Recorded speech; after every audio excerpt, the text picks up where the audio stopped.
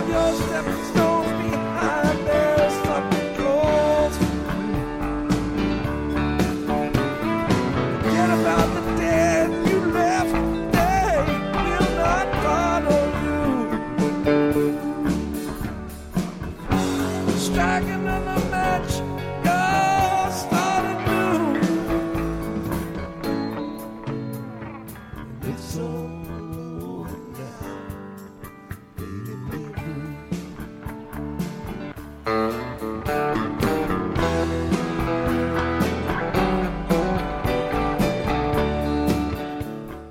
Welcome to Green and Gold Forever. I'm Eric Drews, broadcasting from Oshkosh, Wisconsin, and we'll be joined shortly here by a very special guest that's helping us out with the podcast this week. The 2012 NFL season is over. We now have a champion. It is the Baltimore Ravens in a pretty entertaining Super Bowl yesterday that had a whole bunch of different storylines going on, not only during the week, but also during the game yesterday. We also have a few Packer-related items, including the retirement of an all-time great Packer, and the world shook at something that happened on Saturday night at the NFL Awards banquet that many of us, including myself, did not quite expect to see happen this soon. So we'll talk about that, of course, referring to the drama between Brett Favre and Aaron Rodgers. And with that, we're going to bring in, if we had a Hall of Fame for listeners here at Green and Gold Forever, Caleb Pike would by far be the first ballot, first Hall of Famer into the Green and Gold Forever listening Hall of Fame. And Matt has some obligations tonight. He's moving from an apartment in La Crosse to another apartment in La Crosse. All his stuff is packed up. So Caleb has joined us today from his home in Neenah, and he's going to help us out with the podcast. Caleb, how are you doing today? Doing pretty good. Thanks for having me on. Yeah, thanks. Gonna try and do a passable job filling in for Matt tonight. I'm sure you'll do a great job. You always have the great comments for us on there. Now you just have to say them instead of type them. So that should be pretty easy, right? Yeah, hopefully. Okay. Well, let's get right into it with the Super Bowl yesterday. Super Bowl 47, the Baltimore Ravens defeated the San Francisco 49ers 34-31 in the Har Bowl. And I guess something we can start with is kind of the whole Super Bowl experience. And I mentioned this a couple years ago when I was talking about the Packers being in the Super Bowl, and obviously that's the most exciting outcome for the NFL season, but you really don't get to take in the entire Super Bowl experience when the Packers are playing. You don't really care about the commercials or halftime or any of that other stuff. And I guess yesterday was kind of interesting with, I don't know about you, but it just, I think, well, we watched the Super Bowl together yesterday, and it kind of felt weird. Like, it didn't seem like a Super Bowl and none of the commercials were very funny. And I guess, do you have any quick reactions of something you might have noticed yesterday about the Super Bowl, and was it everything you kind of hoped it would be? Well, it was definitely the first time I've ever just sat and thought that I was really surprised that this was the culmination of the whole season. It really didn't feel like either of these teams should be representing their conference, and like you said, even the extra stuff, the commercials and stuff, didn't really hold up. They weren't as funny and entertaining as they usually are in years past. Yeah, I kind of noticed that with or I was thinking that yesterday, and I remember you mentioning that where this doesn't feel like the Super Bowl, and I was thinking about that today when I was thinking about that NFL awards ceremony, and I had it on my TiVo, so I was kind of fast-forwarding it through a little quick. And I was just thinking about all the storylines this year with the Peyton Manning comeback after neck surgery and playing absolutely great, playing with the Broncos after seeing him for a decade and a half with the Colts, and Adrian Peterson almost breaking the single-season record and coming back from a knee injury. You had the Fail Mary in Seattle. You had three rookie quarterbacks who were great, all took their teams to the playoffs. You had Colin Kaepernick come out of absolutely nowhere to lead the 49ers to the Super Bowl. And then when it's all said and done with all these storylines, the boring Baltimore Ravens are the ones who get to be called the champions. It just seems very kind of not worthy of what all went on this season. Yeah, definitely. Seems like the year of comebacks, and I don't know what the storyline for the year is for the entire league. Maybe just perseverance with Peyton and Adrian Peterson, and then the Ravens finally getting a Super Bowl after all their playoff visits recently. Yeah, I guess, I mean, you could say they earned it with their record the last couple of years, but ugh, I just wish one of these other teams it would have been a better story. Yeah, definitely. Well, I think I will say something about halftime, which was kind of trippy and had some cool stuff. And we actually had a caller call in, some older gentleman that had to comment on Beyonce.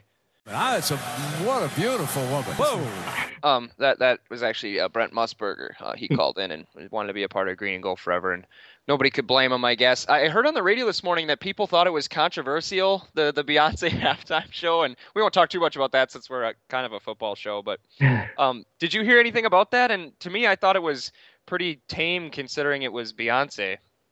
Yeah, I guess I hadn't heard anything, but nothing struck me as controversial when I was watching it. Mm-hmm. I don't typically listen to that type of music, but I was actually more entertained than in years past by the halftime show. Yeah. So I think they did a pretty good job with it.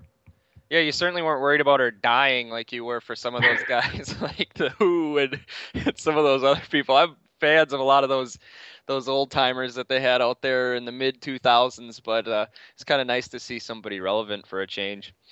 Yeah, for sure. All right, well, let's talk about the game since that's obviously the big part of it. And one of the big things that was talked about since the game has ended was that penalty on fourth down in the end for the San Francisco 49ers. Maybe we could talk about some other details of the game, but that's probably the big one. I guess I haven't read too much as far as people blaming the loss for the 49ers on that. It's hard to say considering they fell down by more than 3 touchdowns in the third quarter, but I guess what were your thoughts on that, Caleb, that penalty that may or may not have cost San Francisco the game, or the non-penalty, I guess? Well, I don't know how you feel about it, but I would say that I think it was definitely a penalty, either holding or pass interference. I think they could have both been called on that play, but I don't think I think I agree with the not call. The pass wasn't super accurate from I forget who it was passed to. Crabtree, was it? Yeah, I believe so. His first foot after the ball passed him stepped out of bounds. So I honestly don't even know if it was on target, if he would have even scored a touchdown on that play. Mm-hmm. I don't think they had any chance on that play of scoring a touchdown, so I don't feel bad about it not being a call. Yeah, I guess I kind of tend to agree. I was thinking that too, that the throw was kind of long, and I think that was caused by the pressure and not, didn't look long, deceptively long because of the hold or anything. Probably was a hold, I think, but I heard on the radio today somebody had mentioned a caller on a call-in show had said that if that's week 4, you're probably going to get that, but if you start throwing those in the Super Bowl, you got a big problem. And Sure. Torrey Smith, do you remember that one where he got held up big time into the first or second quarter on probably what would have been a touchdown for the Ravens? So I guess it was a little bit of a give back call, if anything. Yeah, and they were kind of letting them play out there the whole game. It didn't seem out of character for the way they were refereeing it. Yeah, how many fights were there? I can't remember in a Super Bowl being that many fights. I don't know, and I don't know why they didn't crack down more on. I think one player even at one point pushed one of the refs, which should get you ejected right away. You would think so. I don't understand why they don't do that, because if they're trying to crack down on some of this kind of stuff, if you throw a player out of the Super Bowl in the first or second quarter, I guarantee you'll have a lot less fighting next year. Yeah. I guess what do you expect when you have the two Harbaughs going at it? Yeah. Those teams. What was that? Those teams, I mean, the Ravens, and then I think you were saying just the whole Bay Area. The Raiders and the Niners are both those types of teams. Yeah, I mean, if you're getting stabbed at baseball games, you might get drawn and quartered at a football game with those Bay Area fans. But if there's any Bay Area fans listening, don't sit by me at the game. I'm afraid of you. I guess one of the big storyline we could talk about from the game was, I think, Joe Flacco. I mean, obviously Ray Lewis was talked about a lot, but Joe Flacco turning in one of the best quarterback postseasons of all time. No interceptions. I believe he had 11 touchdown passes. He won the Super Bowl MVP award. And there's no denying he had an absolutely phenomenal preseason. But the thing I'm wondering, and maybe we could talk about just a little bit here, is What is the likelihood that he continues to play like that come next year? He has a career quarterback rating in the mid 80s. Just to look up for comparison, in case guys like Rodgers and Breeze and Peyton Manning are probably a little PO'd that Joe Flacco now has as many Super Bowls as them. I was looking up today, and Joe Flacco has 49 regular season starts with a quarterback rating over 80, which 80, of course, being pretty average. He has 80 career starts in the regular season, so he has 49 over 80. So I guess that's okay. Aaron Rodgers, on the other hand, has 48 career regular season starts with a quarterback rating over 100. So, I mean, if you're Aaron Rodgers, I wonder what it's like, just a sidetrack conversation, what it's like to be so vastly superior to guys like Eli and Joe Flacco, and you don't have the rings to back it up. Yeah, that's got to be frustrating. And I think Aaron definitely has the attitude that he is well aware of that at all times. But I have no idea what to expect from Flacco going forward. I would be willing to bet he's going to go back to regular Joe Flacco and post numbers in the 70 to 90 range for quarterback rating. Probably going to get a fat contract out of it, though, at least. So yeah, good for him. And maybe that motivated him a bit. I don't know. Yeah, you almost wonder. I mean, even if you're motivated, like, and I always love that line of thinking, and it might hold true to some degree, but it was such a drastic improvement, and I'm pretty motivated if somebody said I could be an NFL quarterback and they'd give me millions of dollars. But even if I'm super motivated, I don't think I'm going to be very good at it. So, I mean, you can't drastically improve your play. And Joe's been kind of up and down his whole career anyways. But to just, I mean, tear apart some of the better defenses in the NFL. The Broncos were one of the best this year. He kind of was sluggish in the second half yesterday, but he tore through San Francisco pretty easily. And maybe you can question the merit of some of the competition those two teams played during the regular season, but it just was very strange to see him be that much better. And I guess I would agree with you. I'm pretty much expecting him to come out and be lousy in September and get blown away by the Bengals, or, hey, have 3 interceptions against Cleveland or something. So I guess I don't know what to expect from him. I guess the question that probably isn't up in the air anymore is whether or not he returns to Baltimore. So I wonder if he's just going to maybe clinch his spot in Baltimore and then kind of meander in the wild card and divisional round for the rest of his career. Yeah, definitely. I think I agree with all that. Sounds about right. Yeah, I guess that's what. Don't really have anything to add there. Yeah, Joe Flacco's not that interesting of a guy, so no, really not at all. I don't even know if I want to talk about him anymore. So I guess congratulations, Joe Flacco. You're in the same club with guys like Peyton Manning and Brett Favre and Aaron Rodgers and Drew Brees, and you don't really deserve to be. All right, and I guess the other thing I wanted to talk about is kind of something that you've actually brought up on the Facebook page for Green and Gold Forever, and I've certainly brought up quite a bit, not only in my real life, but also on this podcast, is kind of the thought of what does it take to win a Super Bowl anymore these days. And the talking point for the last few years has been, well, you got to be hot at the right time, and you got to get hot towards the end of the year. And you had that with the Giants twice, and you had that with the Packers, and you've had that with some other teams that were hot towards the end of the season. Well, what do you say now? Because the Baltimore Ravens were a 10-6 team, only the 4th 10 or fewer win team to win the Super Bowl, and 3 of those 4 are in the last 3 seasons. But Baltimore lost 4 of their last 5 games. They got destroyed by some of the better teams that they played. They completely sleptwalked into the playoffs, and then once they get there, they beat a red-hot Indianapolis Colts team. They beat the scorching hot Denver Broncos, who hadn't lost in 3 months. They beat New England in New England, and then they beat a 49er team that had been pretty darn consistent since Colin Kaepernick took over. So I guess I'm at a loss for words to even describe what you're supposed to do now in the NFL to win the Super Bowl. It's getting to be baseball the last 10 years, where literally you basically are a roll of the dice as to who of the playoff field is actually going to emerge and win the Super Bowl. Yeah, it is just does seem to be a crapshoot. I don't really know what to say. It's not the best offense, not the best defense, not the hottest. I guess I don't know. They were the Ray Lewisiest team, and maybe I don't know. The guy is just such an X factor. I mean, I don't know how much of an impact him announcing his retirement had on the team. Mm-hmm. If that just was their rallying cry for the whole playoff or what. But yeah, there's not really any measurable way to figure this out. I guess maybe just the numbers of it. I mean, you make playoffs 4, 5, 6 years in a row. Yeah. You're eventually gonna make a big push, I guess. Well, that kind of seems to be the trend as a whole with the NFL right now. And, not everybody who's made this run has had a Ray Lewis storyline, I guess. That makes me think Donald Driver should have made up his mind at Thanksgiving, and the Packers probably would have won the Super Bowl, perhaps.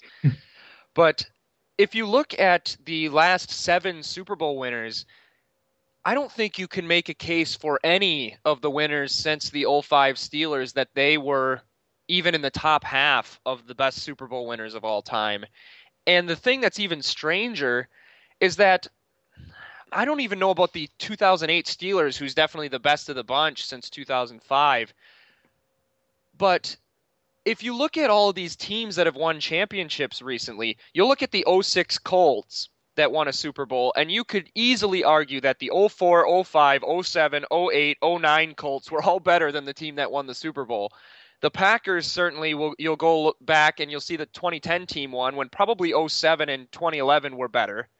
And you can look back at the Giants, who have 2 Super Bowls in 5 seasons, and they won with 2 of their weaker teams, or maybe not 2 of their weaker teams, but you could certainly argue that neither were their best team when you had a 12-4 2008 team that really dominated the league for most of the season.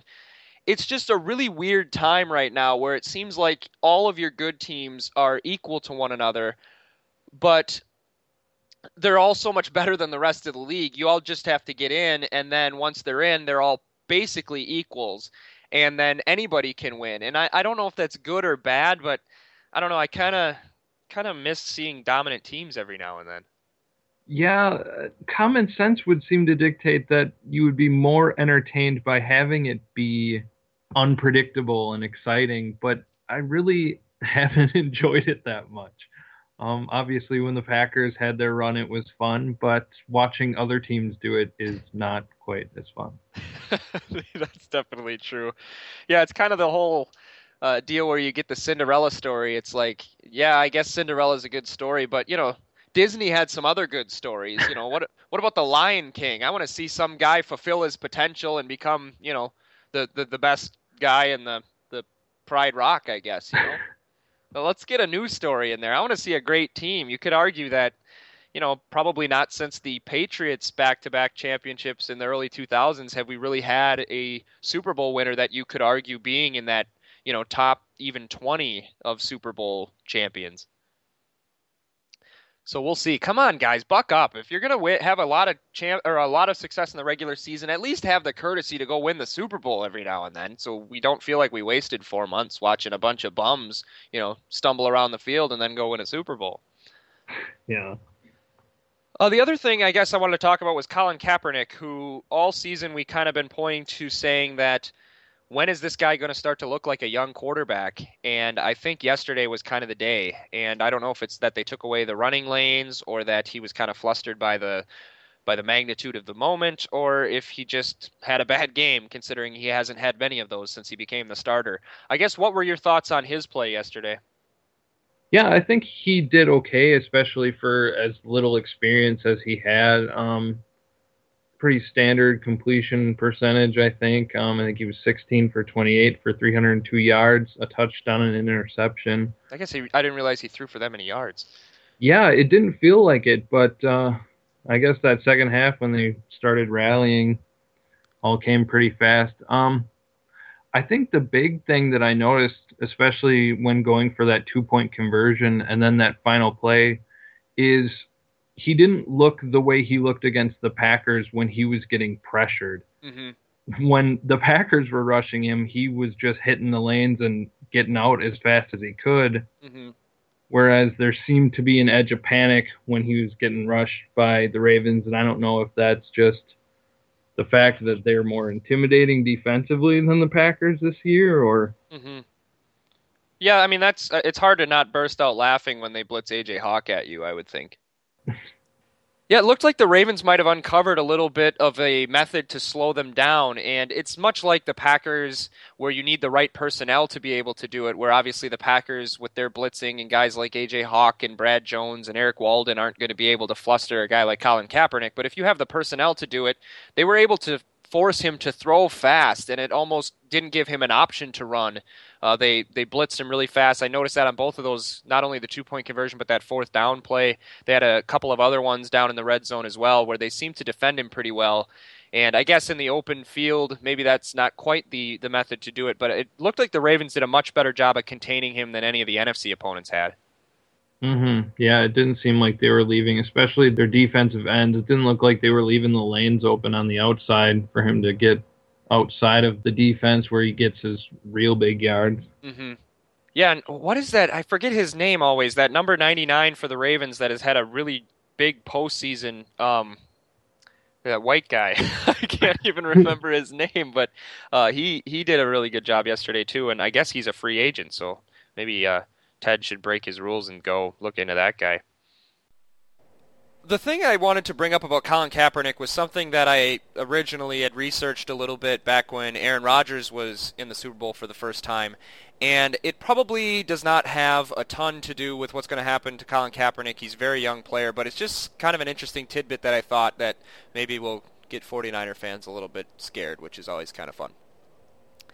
If you lose a Super Bowl at any point in your career, I've looked it up, and only 4 players in the history of the NFL who have lost a Super Bowl have ever returned to win a Super Bowl later in their career, that being Len Dawson of the Chiefs, Bob Greasy of the Dolphins, Roger Staubach of the Cowboys, and John Elway of the Denver Broncos. So if you lose a Super Bowl, 30.4% of the quarterbacks who have lost a Super Bowl have returned. Obviously, that's kind of a skewed stat because Jim Kelly counts as 3 quarterbacks after losing 4 for the Bills. But if we treat 46 Super Bowls as each one of those guys being a different quarterback, only 13% of those who are not Fran Tarkington, John Elway, or Jim Kelly have ever returned to a Super Bowl. So it's kind of interesting to note that only 4 who've ever lost have returned, and actually only 9 players who have ever lost a Super Bowl have returned at all, even to come back to lose another Super Bowl. So kind of interesting. By contrast, if you win a Super Bowl, you have a 52% chance of returning later in your career. So you got to win that first one if you're one of those 2 guys. So I think Colin Kaepernick, he might be okay. I'm kind of hoping, as a fan of a team also in the same conference as him, that he's not okay. But we'll see what happens. Do you have any thoughts on those crazy numbers? Yeah, it's certainly scary for those guys. I think Colin Kaepernick will probably be more in the John Elway type category. I think he's going to have a good career, unfortunately, because I'm kind of over him already with that loss we had to him. He just seemed so cocky during that game that I just still am not over it yet.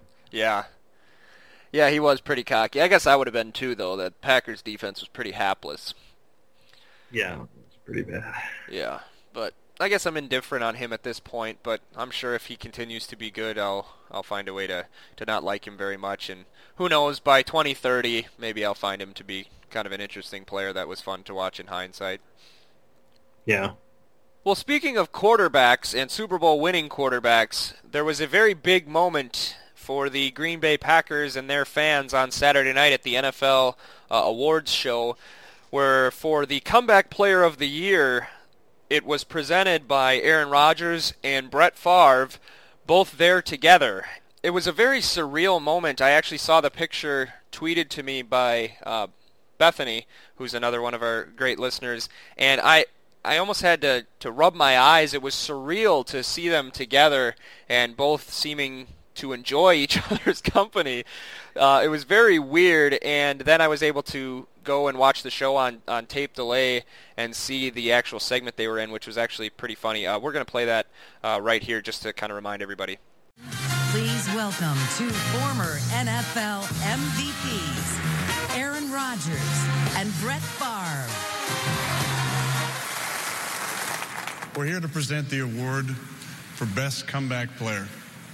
You know, Aaron, everyone loves it when a great player makes a comeback. Yeah, well, not always. Some people wish, great players would just retire and stay retired.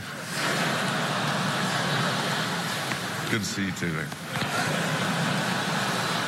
Yeah, you too, man.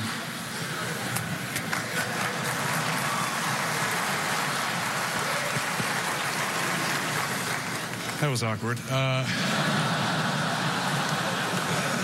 The two candidates for this award did more than just overcome adversity and injury.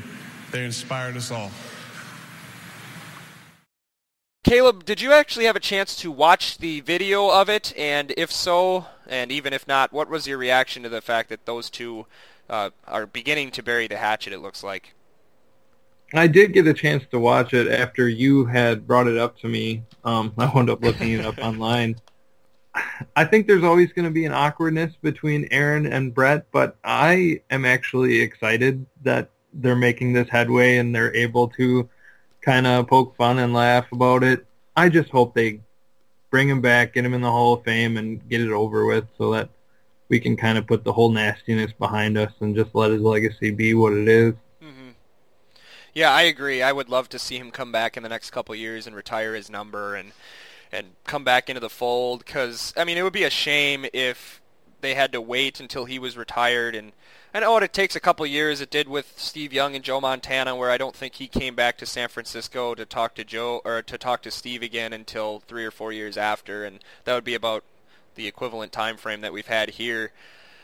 So hopefully that'll happen. I guess it remains to be seen if he can reconcile with McCarthy and Thompson, but I guess if Mark Murphy is on board, I guess it might not matter what those two think. Right. Real quick, a lot of people were talking about the hug, and some people were saying that the awkwardness of them not hugging was scripted, and when I first saw it, I was just kind of cringing. I thought that it was kind of a mess up on their part, and then I rewatched it today, and it definitely looked, especially from Brett's standpoint, that it was scripted for them to both kind of fake out the hug and not really be sure what was going on, because Brett almost did his put it in the old vice kind of pose when he was doing that. So I don't know if you noticed that at all or what your thoughts were on that. I guess I hadn't heard about it being from that angle, and when I watched it, I didn't think of that. So I guess they're pretty decent actors, because it seemed like legitimate awkwardness when I watched it. Oh, man. The Packers get eliminated from the playoffs, and the day after the Super Bowl, all we have to talk about is legitimate or illegitimate awkwardness and the handshake between two of the best quarterbacks they've had. Oh, that's a note to the team. They should probably start winning more playoff games. Yeah, that's a sad times. Well, hopefully this means Brett Favre will come back soon. One guy who will not come back as a player to the Packers is Donald Driver, who is going to retire after many seasons with the Packers. I'm trying to think off the top of my head, 14 seasons with the team. He's going to retire as a Green Bay Packer. There's going to be some presentation up at the stadium this week. I wish Matt would have an opportunity to talk about this, and probably in our next episode we'll be able to talk about this a bit. Caleb, what are your reactions to Donald Driver retiring? Well, I guess the only reaction I really have is relief after hearing briefly that the Vikings were interested in him if he was on the table. Ugh. I thought that this was going to be a new trend, that the Vikings were just going to get our legends. And I forget who I was talking to, but I was saying that if he had stayed and gone to the Vikings, I was reasonably sure he was going to have a 1,200-yard, 12-touchdown season and probably take his team to the playoffs. And yeah, I was really relieved when I found out he's actually... I got to agree with you. I was definitely relieved that he retired. He's such a great player, and I didn't want to see him play for somebody else. And like you said, I don't know if I'd put it past him to be completely done if he went somewhere else. I'm still not ready to let down my guard when it comes to the Minnesota Vikings. I'm pretty sure that Greg Jennings is going to end up either there or in Miami, which when Greg Jennings, or if Greg Jennings signs with the Vikings, I think I might blow a gasket in real life, and then I'll blow a lesser one on this show. But, I mean, that just, get your own people, you losers. But anyways, yeah, I'm glad to see him stay in the fold, and hopefully that means he can transition nicely into an ambassador for the Packers, and he won't have to have an awkward phase like many of the other Packer greats had with the team. So hopefully we can continue with that. Dave Robinson also made it to the Hall of Fame, so we want to congratulate him. Maybe down the road we'll be able to examine his career a little bit. We're having a little bit of a connection problem. You're probably not picking that up on the podcast for the listeners right now, so we're going to try to hurry this up a little bit here. And part of that is going to be a very rapid Crossfire segment.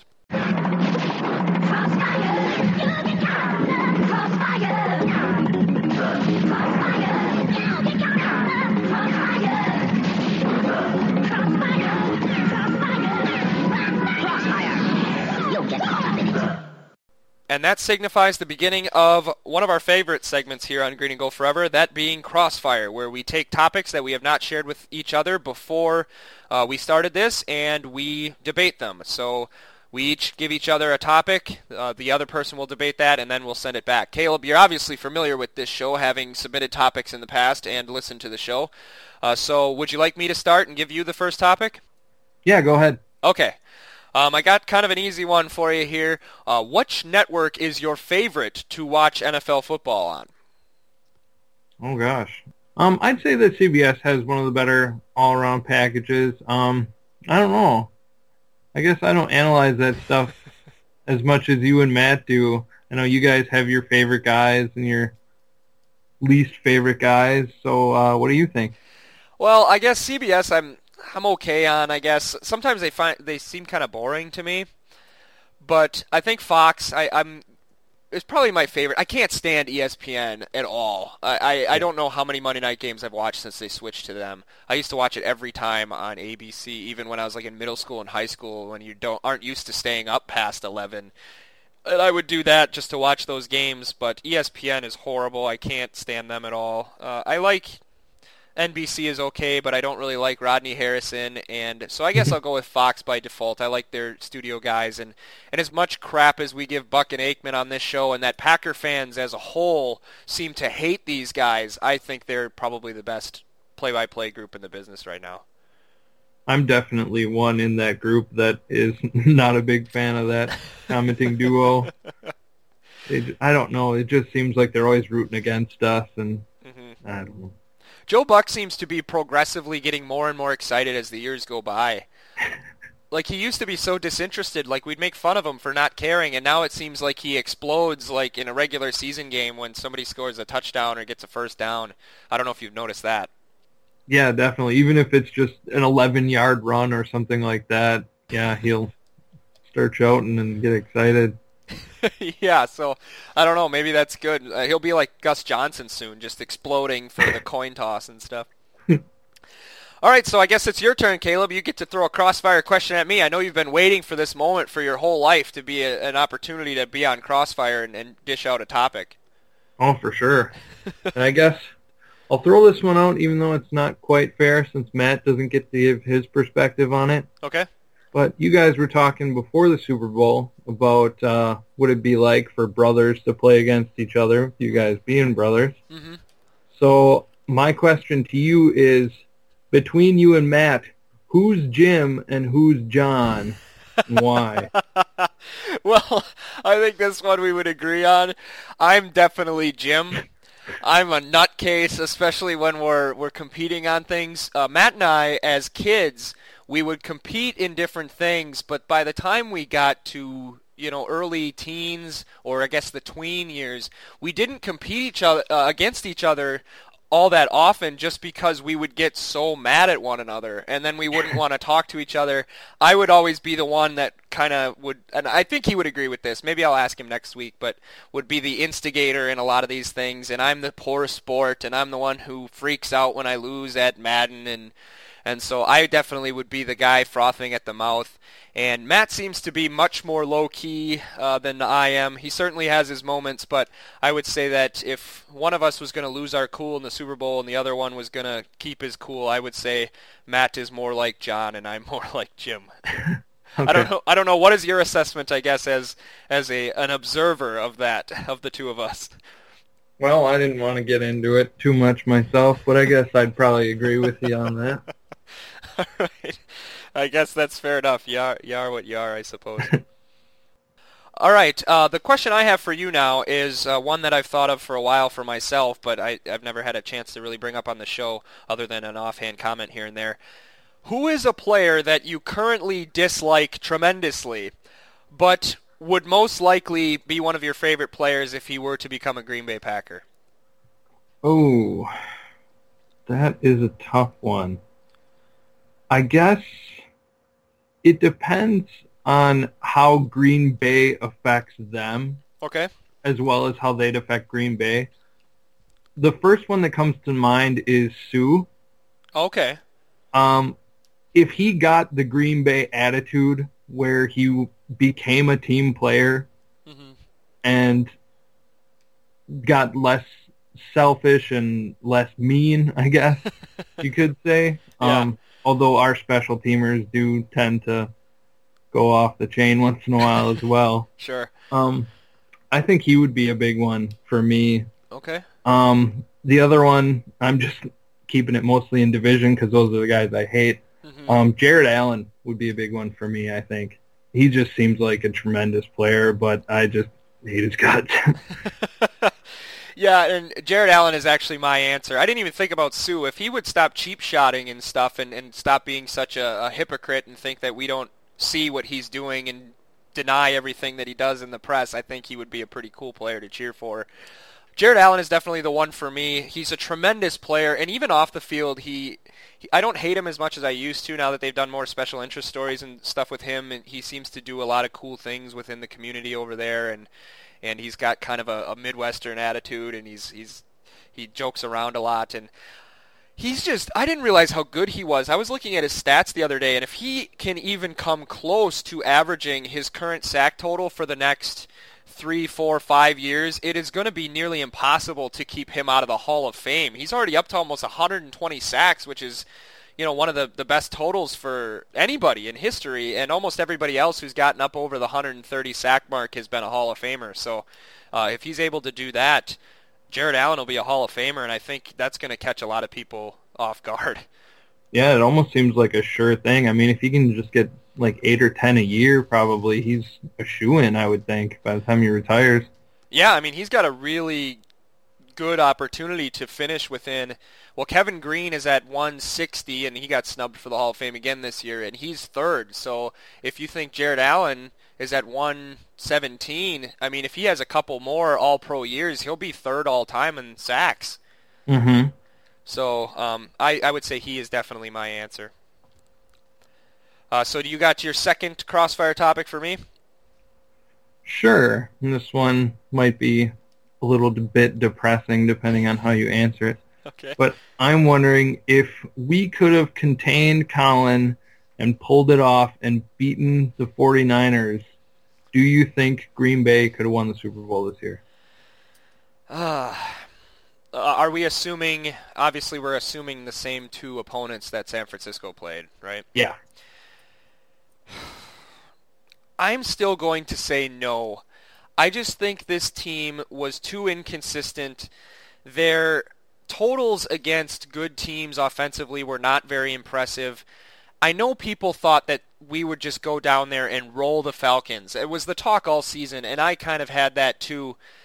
But the Falcons, I know Matty Ice might have melted again, but that whole team was built to beat Green Bay from the top to the bottom with Julio Jones trade and a lot of their moves on defense and a lot of the guys they brought in the organization was to stop Aaron Rodgers and was to score points on Dom Capers' defense after what happened in 2010. And I just don't think that the Packers would have been able to. They might have beaten Atlanta, but they just weren't that good this year against good teams. They really inflated their stats by beating up on a lot of the bad teams and dominating the Bears, which was like the only good team they actually played real well against this year. I mean, you could argue Minnesota, but the only time they really looked impressive against them totally as a team was in the playoffs when they had Joe Webb playing and they didn't have a prayer. So I don't think the Packers would have won the Super Bowl. This, I guess, is kind of a crossfire what-if crossover question, but I don't think that the Packers, if they beat San Francisco, would have won the Super Bowl. So I don't think, of all the playoff losses they've had the last 15 years, I don't think this one I'll lose much sleep over. Okay. What about you? Well, I wish Matt was here for his funny disposition, but I have to agree. I don't think they would have won. I honestly don't think they would have even made it to the Super Bowl, even if they had won that game. I think the Falcons would have been a bigger challenge, actually, than the Ravens would have. But I don't think they could have pulled it off 2 weeks in a row against impressive teams. Mm-hmm. Yeah, I tend to agree. And if you think about what Joe Flacco did to San Francisco yesterday, I mean, he might have thrown for 5 touchdowns against Dom's defense. Yeah, that's true. It could be. All right, well, I have one last crossfire that's kind of for both of us. This is going to be kind of long, and I had this one that I thought of probably weeks ago, and I never could figure out how to bring it up because it's a really stupid question, and it's kind of silly. But you're a movie buff of sorts, so I thought that I would bring this one to the table while you were guest hosting. It's kind of silly, so bear with me. For reasons I do not care to dream up, you have been hired by a major television network to produce a television series about the 2006 through 2010 Green Bay Packers. If money were no concern, who are you casting to play each of the major roles? Brett Favre, Aaron Rodgers, Ted Thompson, Mike McCarthy, and Bob Harlan. I thought this would be kind of a fun, stupid topic for us to cap the NFL season with, talking about who would play each of these people. Jeez. So I guess let's start with Favre. Who you casted to play Brett Favre in this television series? I guess, for starters, are you going to make it a comedy or a drama or something in between? Well, I think it almost has to be a comedy. If it's not a comedy, it's too much a tragedy. So I think there's just enough capers going on that I think it would be a comedy. And then for Brett Favre, man, I guess maybe Matthew McConaughey, just because he can do the real Southern guy that I think you would want to highlight in Brett, because that's really who he is. Yeah. I think he could do the gunslinging type thing better than anybody else. I don't know. Do you have anybody in mind? Yeah, that's actually a really good point. See, maybe you're thinking of it in kind of like a Shameless kind of series on Showtime. I guess I don't know. I was thinking maybe it would have to be sort of a funny drama, I guess. I agree with that. The first guy that came to mind, and granted, the accent would be pitiful, and he's old, but you could make him look a little younger, and Favre has looked old since about 2005 anyways. The first guy I thought of was Kevin Costner, to be honest with you. Where I thought he would have a pretty poor Southern accent, I think, but yeah, I don't could think see he him can playing do that. any accent to save his life, honestly. Yeah, I think I agree. So I don't know. I think I like your Matthew McConaughey pick a little bit better. That's probably a better age range, and you could give him some platinum hair dye and let him play Brett Favre. Maybe let him. I don't know if he's got a six-pack all the time. That's kind of his reputation. He might have to let the beer belly come out a little bit, but I think Matthew McConaughey might be a good pick. Yep, he'd have to do some method acting. He'd have to gain some weight for the role. Yeah, so he'd have to put his all in it, but I think we'll go with that one. So Brett Favre is Matthew McConaughey in our drama here. Who you got as Aaron Rodgers? Oh, gosh. I don't know. Do you want to go first on this one? I need a minute to think about this. Okay. I'm not really sure. The first thing that comes to mind, I guess I'll say, is Jake Gyllenhaal, Just Okay. because I think they look a bit alike. Yeah. I think. So that'll be my preliminary. I'll see if I can think up a better one. Yeah, and that's a good one. I didn't think of that too much. I thought somebody that kind of looks like him, but that could play the guy who is cocky, that you kind of want to root for, but at the same point is a little bit douchey at times. And so the guy I thought of was Bradley Cooper. And I know he might be I don't know how big he is. It's hard to tell with Hollywood actors, and I guess as long as he's in proportion with the other people, it's fine. Yeah. But I thought maybe he could play, I don't know, maybe he's at the risk of damaging my heterosexuality, might be a little too good looking to play Aaron Rodgers, but maybe we'll leave that up to the female fans to decide. But he's one of the first I thought of for Aaron. I like that. I like that pick. He definitely can exude that cockiness that Aaron has once in a while. And I think he's pretty comparable. I think he would look like a quarterback in the movie. Yeah, oh yeah, definitely. So I think we could go with that one for Aaron. Okay, let's go with Bradley Cooper as Aaron Rodgers. So we have Matthew McConaughey and Bradley Cooper as our two main quarterbacks here. So we're running out of money real fast, but luckily we have a huge budget. Who do you got as Mike McCarthy? Mike McCarthy. It's a hard one. It is. I don't really know that there's anybody that could do the people that I think of that have his personality don't have his build, I'll say. So, like, who are you thinking just for the personality? Well, gosh. Maybe a Brian Cox or something might be a good. Okay. He tends to play those types of leadership type roles, and he has that serious side to him. So I guess he's as close as I can think of for a bigger guy that has that type of leadership and personality of just a serious, hard-working guy. Okay. So I'll throw that one out there. I don't know. You've had some time to think about this one, I think, so you'll probably blow me out of the water with this one. Well, as far as looks, the first guy, and he's too old now, but the first guy I thought of was Beau Bridges for Mike McCarthy. And I thought he could probably play him. He might be a little too old, but I thought he could maybe do it. The other one I thought of is Tom Berenger.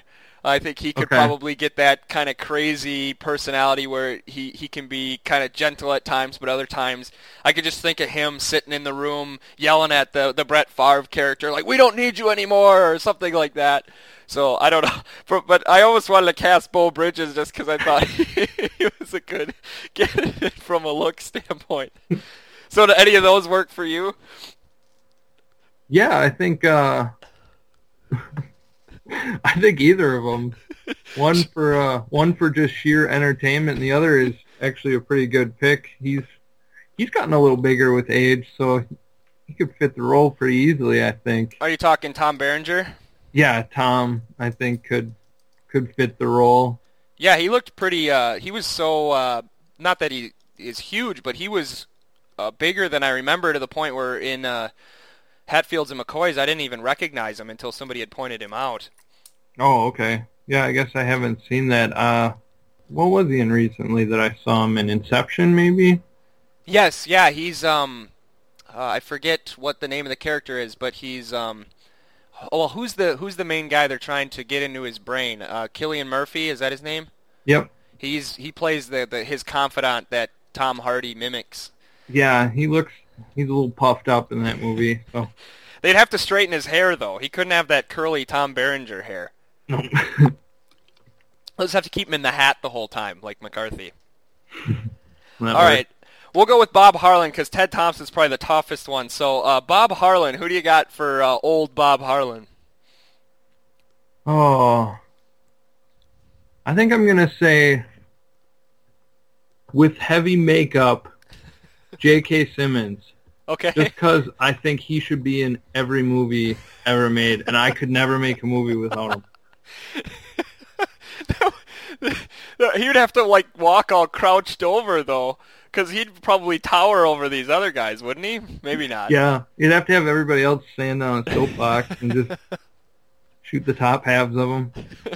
Well, apparently he's only 5'10", so I just typed his height into the Google here. So apparently he's only 5'10", so maybe it would work. But yeah, that would be a good one. I guess he could probably play the kind of the old guy, and I guess you could take a little bit of liberties. You don't want Bob Harlan to be kind of out of his mind, but that would kind of be hilarious if you if you kind of thought of him as a crazy old man instead of a super nice old guy.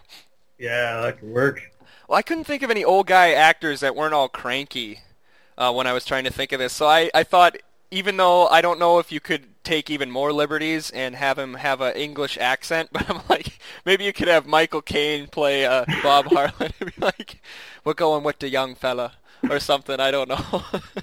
But yeah, I don't know if I've ever heard Michael Caine lose the Cockney accent before.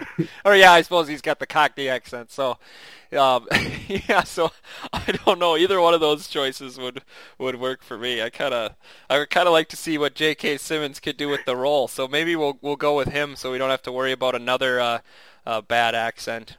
Well, I guess we're going with Matthew McConaughey over Kevin Costner, so we wouldn't have to worry about that. But we'll go with him. All right. All right, and now the toughest one. Who you got playing Ted Thompson? Well, I don't know. Do you want to go first on this one? I need a minute to think about it. Sure. Well, the first guy that came to mind is Michael Emerson from Lost, and he's the creepy guy in Person of Interest, who just always looks like he's spaced out and he never blinks, and he's got the creepy hair, and if you painted his hair white, he could totally play Stone Cold Ted Thompson. But I kind of wanted somebody with more personality, and he's a good actor, I guess, but he really freaks me out, so I don't really want to have him in my movie or in my series. Okay. Oh, Ted Thompson. I don't know. Trying to think of somebody you could just bleach their hair white. What about, he'd look a lot like Tom Hanks, maybe. If Hanks is getting a little puffy these days, but I don't know if he could play Ted Thompson. He's got too much personality. Yeah, he's got too much charisma for it, I think. Needs somebody. I wish I could remember the actor's name. My mom used to like the show Monk a lot. Okay. And there was just kind of this goofball dweeby guy on there who, I think if you put a white wig on him, he would look just like him. Do you remember the character's name? We could try to look him up. We might have to do a late edit here and get that in there. I don't know. Okay. I have to look up the characters here. The only other guy that just sprung to mind is, I can't remember his name either, and I can't remember anything else he was in, but when Philip Seymour Hoffman is freaking out in Charlie Wilson's War, and he breaks his boss's window. Who is his boss? Do you remember that guy? He looks a lot like Ted Thompson. Oh gosh, I don't know. Yeah. This might be one we have to open up to the Facebook page and to Twitter and stuff. We need a Ted Thompson for our movie. We do. This is tough. We need a casting director. Yeah. Well, that's what was supposed to be our job. We did okay, with Tom Berenger and as Mike McCarthy. Although I think Beau Bridges, if he gets a chance to read for the script, might have a chance. You gotta watch out for Beau. He'll steal it from you. So I guess we'll, if you want to go for, yeah, we can't really go with Michael Emerson from Lost because I don't think he could fit in with the comedy that we have in the rest of the group here. You can always go William H. Macy. He can do anything. And he can look a little older nowadays. Getting up there a bit. That's true. What about Gary Oldman? We could have him do it. He's a little short, but he could talk in an American accent. Yeah, he can. He did it in Batman. Yeah, he does okay. He's another one I'd probably put with Tom Hanks, though he might just have too much personality for it. That's true. He's got to be your straight man for sure. You'd have old Beau Bridges or Tom Berenger bouncing zingers off the Ted Thompson character. It's definitely with Bradley Cooper and Matthew McConaughey. You got to have a straight man. So we got to have some kind of. Maybe we will keep the dude from Lost to be Ted Thompson. Yeah, there you go. Okay. So, what's the working title of this production? Oh, gosh. Got too many questions for me here. We're going 06 to what year? To 2010. So through the Packers Super Bowl win we'll have Brett Favre somewhere in the catacombs of the stadium watching it all and then walking out. That could be the end of the series. Oh, man. I don't know. You got any ideas? No, not really. I was thinking like it depends on the network. If it was like CBS or something, they'd just call it Gunslingers or something weird like that. Or Out of Town or No Easy Way Out or something weird like that. Bo Bridges in I don't know. That'll be Road to Glory. Road to Glory. There you go. Let's have a semi-satirical name for it. Gosh, this is begging for a movie poster to be posted on the Podbean page, I think. Yes. Gotta work on that Photoshop a little bit. Get it up there. It's a long off season, so I'll have to have something to do. So maybe we'll get around to that. That's a good project. Yeah. All right, well, that closes Crossfire. I want to thank Caleb for coming up with some fun topics and helping me out with some stupid topics. And I guess that closes it for the 2012 season. Caleb, we might not have an opportunity to have you on here, I guess, in the foreseeable future. You did a great job, though, so it has nothing to do with your performance. So maybe we will have you back during the off season if you'll allow us to. Before you leave, I guess, do you have any real early picks on your 2013 Super Bowl? Because, of course, you famously picked the Saints to win the Super Bowl in 2009, way before the season when they were 7-9 the year before. So you're obviously a savant when it comes to picking the Super Bowl champions ridiculously early. Well, I guess I'll probably go with about the same thing I did this year and say I think the Packers can pull it off, and if not, I'll be rooting for the Broncos. Okay. I think that's fair enough. I guess I'm trying to think. It's so hard to tell now. I almost wonder if a team like Seattle will do it. If they're able to get home field advantage, it'd be hard to pick against them, I would think. Well, they got to learn how to win on the road first, I think, before I can pick them. Yeah, that's true. The Packers are going to have a rough go of it next year, though. That schedule is brutal. Oh, it's terrible. Yeah, what is it? They play like only 4 teams that didn't have winning records this past year or something like that? Yeah, I think really they got the Lions, the Browns, and the Eagles, I think, are the only crappy teams they're going to play. Yeah, and the Eagles are going to be running the read option and still have a ton of talent on that team, so I don't think that one's going to be all that easy either. No, there you go. There's another loss for us. So the Packers will either win the Super Bowl or they'll go 2-14. There you go. That's a my comfortable bet. Obviously, you've picked another winner here in the off season. All right, well, thanks, Caleb, for bailing us out here and joining us, and we appreciate you always listening and helping us out with many things, especially on the Facebook page, and now taking the bullet and coming here and helping me out on the show, and I just want to say thanks for helping us out. And do you have any parting words before the end of the podcast? Well, I just want to say thanks for inviting me, and hope we made a good one here. I think we did, definitely with our very great Crossfire segment and all the other stuff involved. Despite our audio problems, I think we did a good job. So with that, we're going to sign off on the 2012 season, and stay tuned to the Facebook page and the Podbean page. We'll try to have some content and maybe get some of the old What If segments and Crossfire segments up there periodically throughout the off season. If I have any thoughts on my head, maybe I'll do some quick blog posts, and definitely consult the archives and get caught up if you joined later in the season. But until then, I want to thank everybody for joining us throughout this season, and keep in touch during the off season, and I guess hopefully you can find something that you enjoy to keep you occupied until next summer when the NFL season starts once again. So for Caleb, for me, and for Matt, thanks everybody for listening, and take care everyone.